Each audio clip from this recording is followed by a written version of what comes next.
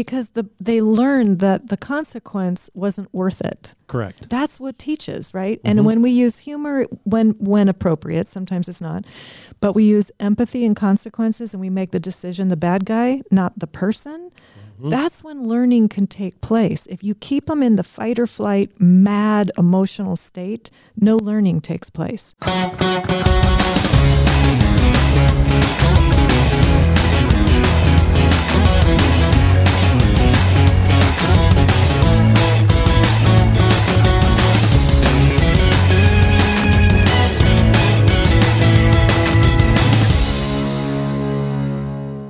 Welcome, everyone, to the Lost Art of Parenting, where we educate, encourage, and entertain you. If you're a parent, we want you to know that you have people on your side who are willing to coach and encourage and hopefully make you laugh on occasion in this never-ending journey of being a parent.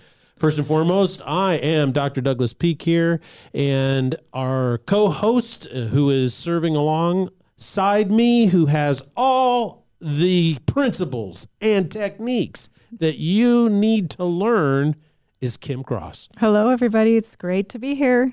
It's good to have you, and we're so glad that you're all listening today. We want you to be more effective. We want you to be more confident as a parent, and that happens only when you develop your skills and you grow in wisdom. We want you to parent with less stress and confusion. We want you to be able to enjoy it, don't we? Absolutely. You should enjoy being a parent. It's a huge part of your job, and it's an important job. And as you sharpen your parenting skills and you get your values laid out, it really makes it enjoyable. It does, because you are confident and competent. You're not confused. You're not as stressed. You know what you're doing. You have a goal. You have a purpose.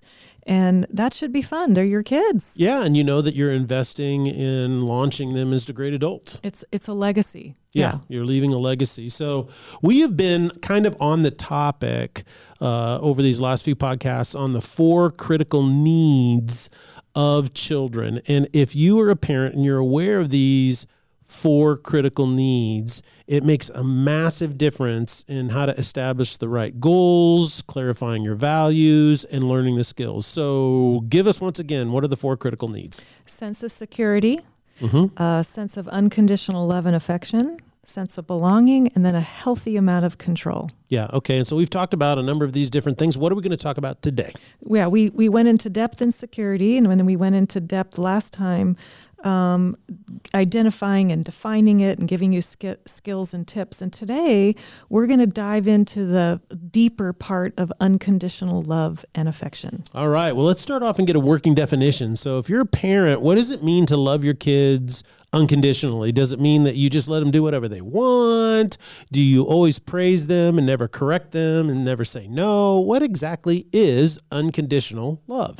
Well, if we did what you just said, we'd raise some pretty unhappy, entitled kids. Yes. So no. So we'll start with what it isn't. Okay, let's start with what it is not. So unconditional love is not based on expectations or behavior requirements of your kid, or that they use certain words or actions with you, or that they, quote, measure up to your expectations in some way. So you know you're not loving your kids with unconditional love if you have a lot of expectations, they don't measure up, and you get mad at them a lot. Correct. Or it's based on a certain grade point average or performance level or appearance.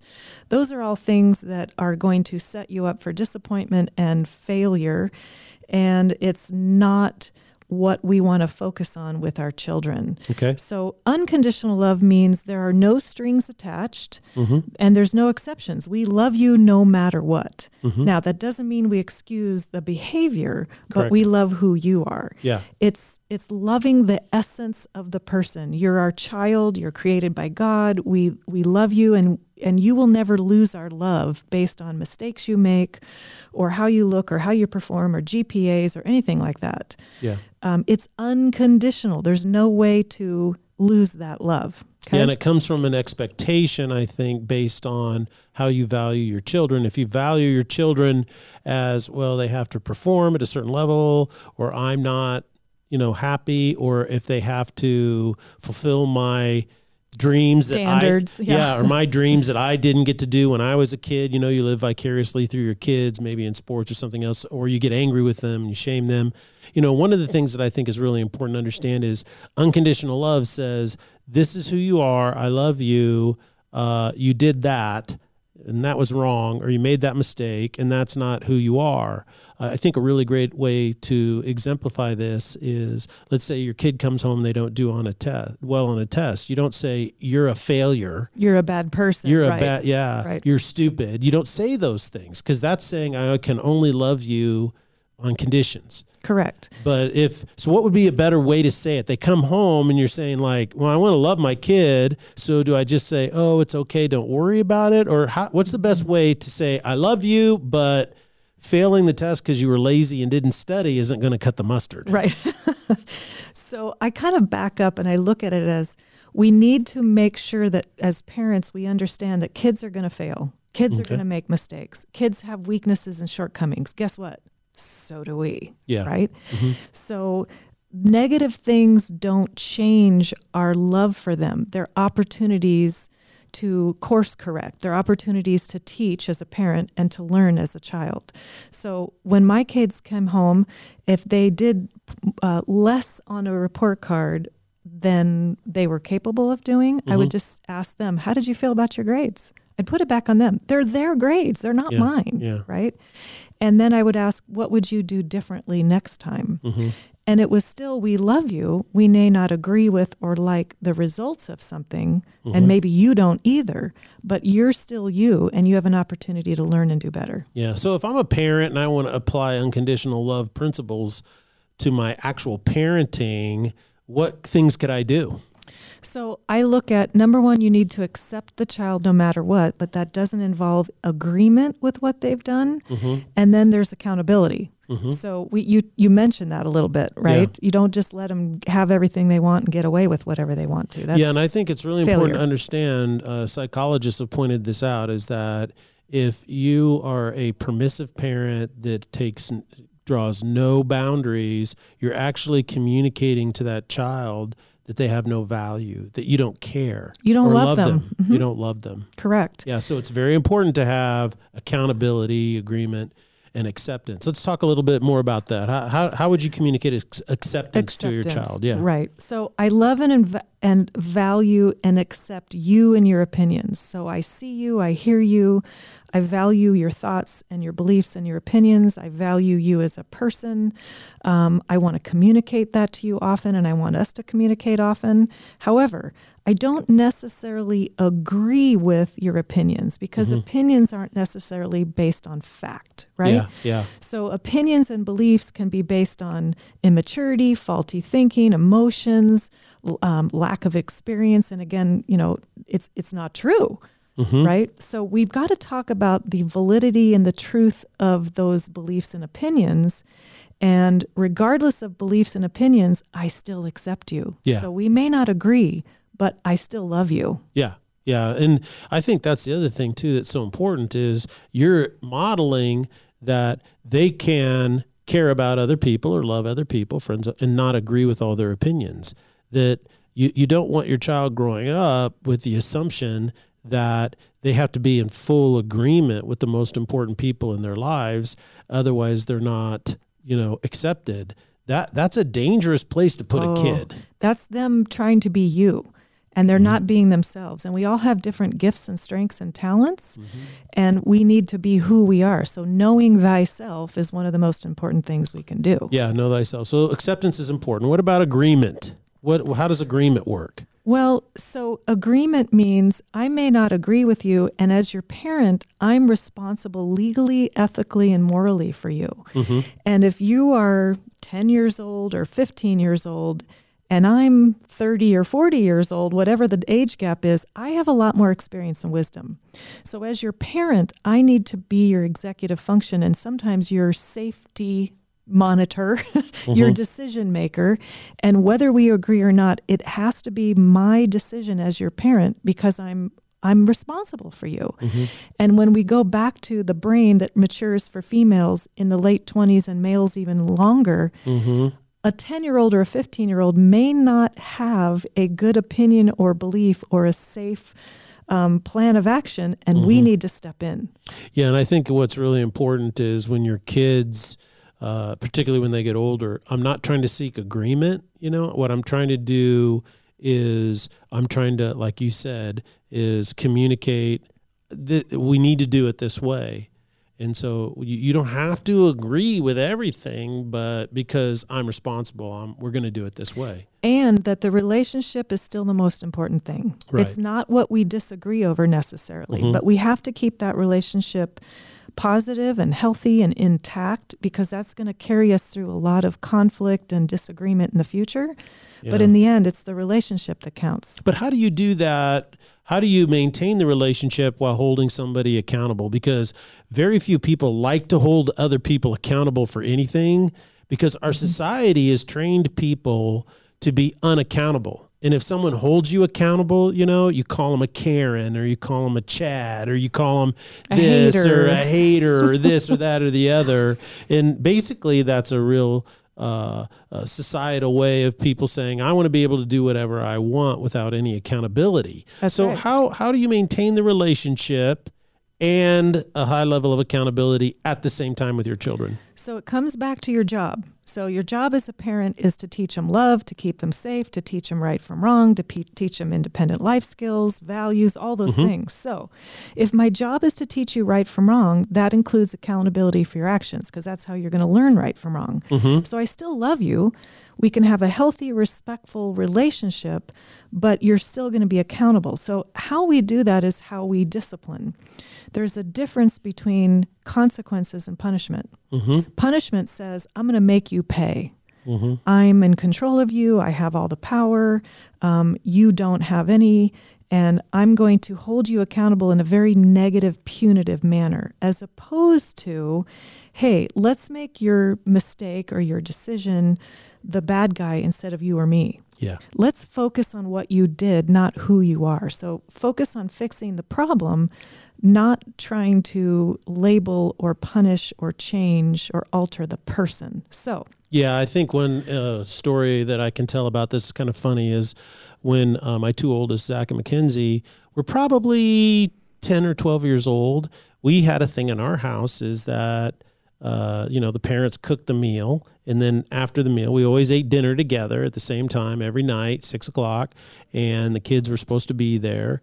And so what would happen is one of them would have to set the table and clear the table. So they'd set the table, and then they cleared the table. So they took all the dirty dishes and put them over by the sink or in the sink, and then they put all the food away. And then the other person would have to do the dishes, basically rinse them all off and load the dishwasher and start the dishwasher, right? It's not very difficult. sounds like my house. So very similar. So what happened is they decided, for some reason, I don't know, they got in a big tiff about, well, I always do this and you never do that, and da-da-da.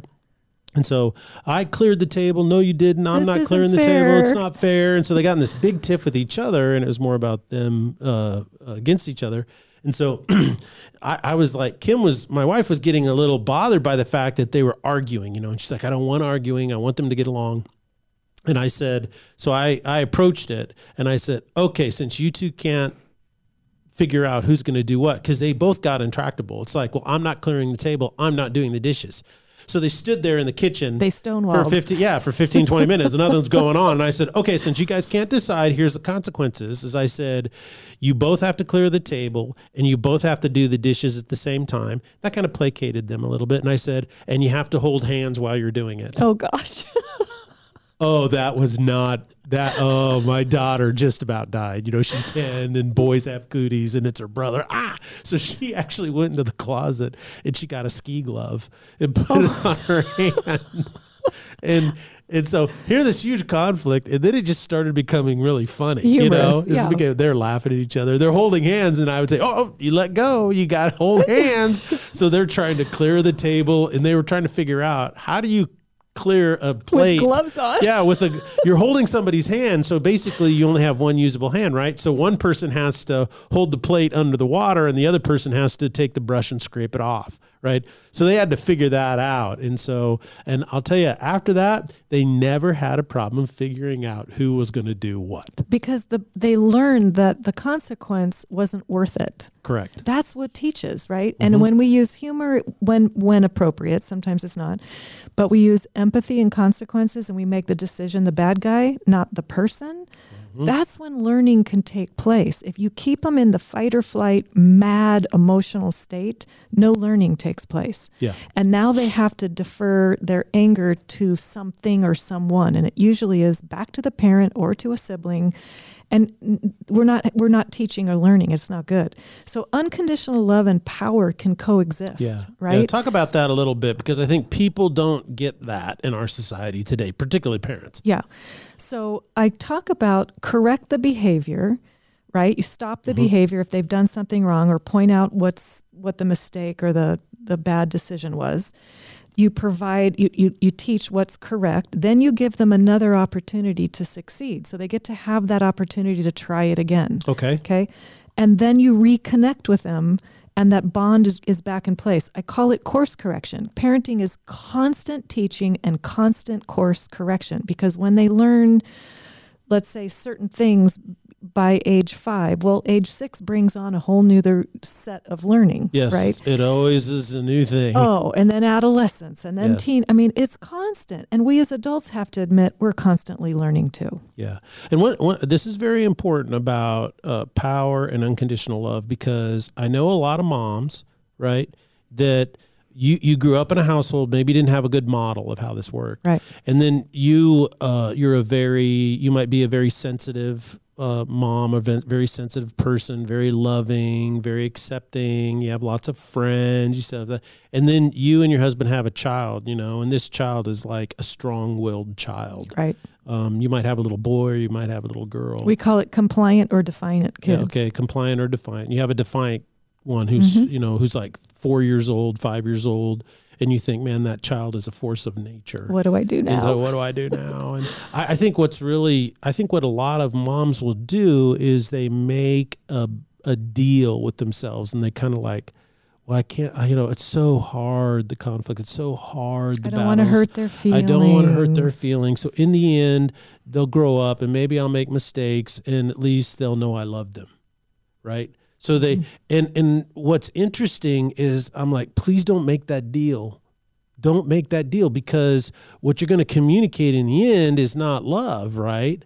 And because you have to realize is that you love them, and because you love them, you have to show them who is the boss. You have to do that. Now, you don't get into power plays all the time, and we'll talk later on about all the techniques. Right. You give them choices, you do this. We'll get into parenting styles and the impact that has, and what the result you end up with, right? Yeah, but don't make the assumption, or don't make the deal that, well, I'll just love them and give up the parenting because the parenting is just too hard. Right. Or the opposite happens, where you're just on them all the time. Correct. Very demanding, very authoritative, and the relationship goes down the hill. Yeah. The two can be together. Kids respect parents who are both loving and powerful. If you're just loving, you're not going to get good results. Correct. And they're not prepared for the real world. If you're just powerful, you're going to lose the relationship, and they'll never want to see you again. Yeah. You have to put the two together, and we'll talk more about that in the future. There's some very specific ways to navigate that. Well, let's talk about, because whether you have a 3-year-old or you have a 13-year-old, this notion of how do I communicate unconditional love, accountability, and agreement and love all at the same time is through communication. The words we use, our actions will follow what we're saying, obviously. So what are some of the things that we can do to be better communicators of unconditional love and accountability, agreement, all of these things together? First of all, I tell parents, you should be speaking to your child with respect and commanding respect back, because that's the foundation. You wouldn't talk to one of your friends disrespectfully, so you shouldn't do that with your kids either. Okay. You are role modeling constantly how you talk to them, and that's how they're going to talk to you. Right? The second thing is we want to be as positive as we can, but as truthful as we can also. We're not going to sugarcoat it, but we're not going to constantly criticize and be negative. Thirdly, we need to listen and ask questions more than we talk, because if you want to teach kids to listen, you need to be listening, right? Yeah. And they need to feel like their opinions matter, that they are valued, they're seen and heard. So there are certain things in communication, and Gottman does a lot of work in this with marriages.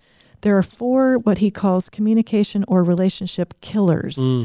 And they are criticism, defensiveness, stonewalling, and contempt. So I think we need to unpack those a little bit. So criticism means you're constantly pointing out what they're doing wrong, constantly pointing out where they fall short. Nobody likes that, right? But Correct. Sometimes we have to give feedback, and we get that. We do a teaching or a correction. But if you focus on the problem and not the person, that is not so personal, and you can be a little bit more positive. So we need to curb that criticism. The second one is defensiveness. And what happens is if we don't assume the best and we are very critical or we're pointing things out all the time, that makes people feel backed up into a corner, feel like they don't measure up, and they do get defensive. How about if we ask questions instead of make assumptions, right? And that kids appreciate that. The third one, and this is going to resonate with marriages, I'm sure, but it works with any kind of communication with kids, is stonewalling. And the definition of that is you shut down, you stop communicating, you don't talk, and things get real quiet. And in that gap, we get a lot of pulling away. It starts to marinate and fester and get worse. It's really a bad tool to use to try to, quote, win the argument. It just makes it worse. Yeah. But those things will damage communication relationships. But when you get to contempt, where you don't care, you show disgust, you are sarcastic, you completely shut them down or ignore them, that will kill a marriage or a relationship with a kid. Contempt's very bad, yeah. It's very bad. Well, it's interesting because one of the techniques that I learned, someone taught me to do this, and I did that is, when my kids were little, when they were probably up to about 6 or 7 years of age, they were kind of in one stage of parenting. And then when they got to probably that 8, 9 to 10, when they got around double digits, it started to transition a little bit. And they would do things wrong, and they'd get mischievous, and they would do different types of things, They push the limit more. They'd push the limits more. And someone said to me, well, when your kid does that, because you want to avoid these things, because they do it, and it's like, okay, I've been raising you for 10 years, and it's like you did this on purpose, and so you can be really critical because you're annoyed. It's like, oh, you should know better. You should know better, or something like that. So what someone told me to do, and this is what I started to do, and that is to say, okay, that's not appropriate. Go to your room. I'll be up there momentarily for us to talk about it. So they would go up to their room, right? And then that gave me a moment. I'd go out in the garage, go, why in the world would they blah, blah, it's like, gosh, this is so annoying, and I get all that out. Gives you a chance to calm down. Calm down, yeah. So, and then, not be defensive or not take it personally. And then I would go up, and, it could be anywhere from, 10 minutes, they're in their room and they're waiting, to longer. And then I would employ your techniques, okay, so why'd you do that? How'd you feel about doing that? Do you feel that that's appropriate? Asking questions, right? Asking them questions and getting them to work through it. But later on, when my kids grew up and became adults, they were telling me how that waiting period was pure torture. Because they're forced to think about it, right? Yeah, and they're isolated from you. Yeah, and they're like, we just, it's like we created up all these horrific punishments that, or this or that. What's he going to do? And most of the time, you just go up, you talk about it and say, and then I always ask this question too, and that is, okay, that it's something we don't do and you did that. What do you think your punishment should be? And I would use the word consequence. Or consequence, yeah. Very good. Nice correction. Yeah, there. See, you're so good at this. No, it's just... That's good coaching, right? Been doing it a long time. That's called coaching on the fly. On the fly. Say, what do you think your consequence should be? And then it's so funny because after a while, they would pick consequences that were... Way worse. than I would ever come up with. Yep. And so I'd always back it off a little bit. Okay, we're not going to kill you. Yeah. You're not grounded for life. Yeah, we're not going to take all food and sustenance away for a week. No, you're not fasting. No. But that's respectful communication. And part of that is the tone you use. So you mentioned cooling off. I said to my son one time, I said, I'm so angry, I'm afraid of what I might say. Yeah. And I want to go and cool off and think about it so I don't say something I regret. Yeah. And he was like, wow. But that's role modeling. That I can time myself out as the adult. We often say, do you remove the adult, the child, or the offending object? And sometimes we have removed the adult. Yeah, right? The adult must be removed. And then listening and asking questions as opposed to yelling and anger. Yelling and anger will put a kid in fight or flight and destroy your relationships all day long. Yeah. And then you're role modeling, hey, when it comes to conflict, we should yell and scream at each other. Yeah. That's not the message we should be giving at all. And right? I think another technique that's really important about this in communication, communicating unconditional love, agreement, and accountability and all these types of things is you've really got to hone your active listening skills and your conflict management tools. Yeah, because we would sit. A lot of our conversations always happened around dinner time. Yes, right. So we'd have dinner, and we ate dinner at the same time every night. The kids would sit down, and I was always there, and I would start the dinner. I as the husband and father, I would pray and start, and then I would say, "Well, how was your day?" And then they would say, "Fine." Well, when they were younger, they loved to talk, Right. Oh, they want to tell you everything, and then they get older and they're like, fine. You have to ask more specific questions. You got to really. But what was interesting is sometimes, the mom might ask a question about an accountability question, did you get blank done or something? And then you could see the emotional stuff. And so that's when we had to learn they would say, well, I was really busy today and I didn't get my homework done and da-da-da-da-da. So you're saying that you were feeling overwhelmed because you were really busy and blah, blah, blah, blah, blah. Good. And identify the emotion. And so, because I wanted them to know, I'm hearing what you're saying, right? Empathy. Yeah. I'm hearing what you're saying. Now, inside, I'm thinking, that's the dumbest excuse I've ever heard in my life. But I'm saying, I hear what you're saying. So instead of like jumping to the solution. But that really makes a huge difference with like 9, 10, and 11-year-olds have excuses for why they didn't do what they needed to do that are just crazy. But they're legit in their little mind, and right? Yeah. And so by repeating back to them what they're saying, I found two things happen. One is they feel, oh, dad is listening to me, da-da-da. But then sometimes when you say it back, you could see this light bulb go off in their head like, that's probably the dumbest thing I've ever said. Which is good, which means they own it. So you're not lecturing, you're not yelling, you're not shaming, guilting, bribing, punishing. All those things don't work. That's not how kids learn. Yeah. They learn through experience and role modeling and empathy and consequences. Mm-hmm. So you kind of employed all those. So nice job. Yeah. But when we can identify an emotion, oftentimes we're not sure. And I always tell parents, if you're not sure, guess. If you you look really upset. No, I'm embarrassed. They'll correct you. Yeah. And if you're correct, they'll go, yeah. And now they feel empathy. Empathy is a very powerful tool. It brings us together. It diffuses emotion. They know that they're seen and heard and valued unconditionally, right?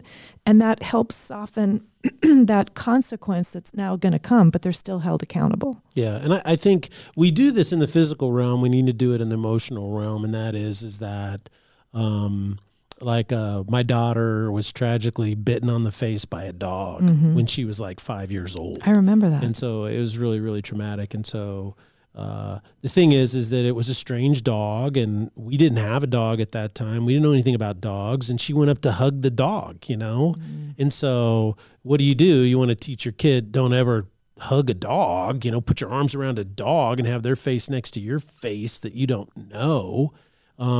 But we didn't have that conversation with her right away. No, it's the first thing we did empathy. was, we were here to take care of you and make sure you're okay. Right. And I think when kids have conflicts or difficulties or problems, like they would come home and they'd say, well, this went wrong on the playground, or I got a ride up, or I got this, or I got that. A lot of times parents will jump to, well, what did you do?